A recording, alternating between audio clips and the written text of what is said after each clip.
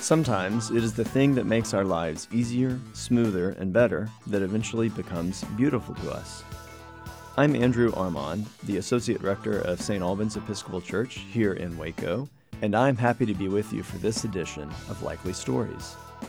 If you have been to the mountains recently and have had the opportunity to soak in the alpine forests, the placid lakes, the beautiful leaves, and the pristine snow, then you may have the 14th-century Italian poet Petrarch to thank.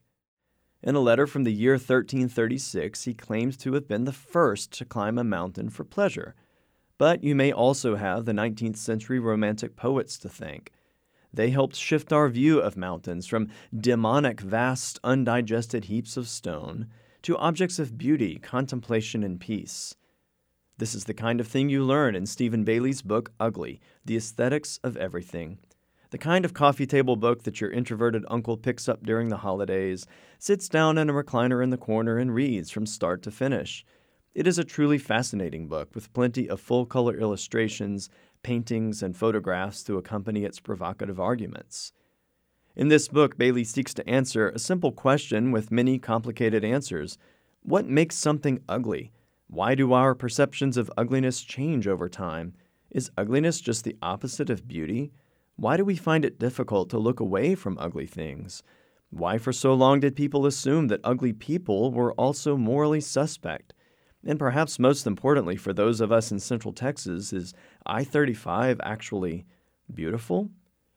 I ask these questions in part because this is the way that Bayley begins each chapter in his book, with a set of questions meant to pique your interest and help you to follow his train of thought.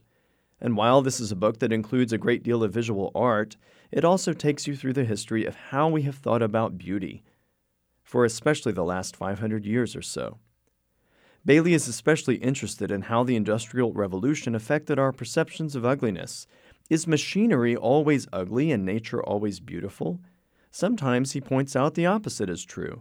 Sometimes an initially ugly industrial object like the Eiffel Tower becomes beautiful through repeated tourism and depreciation.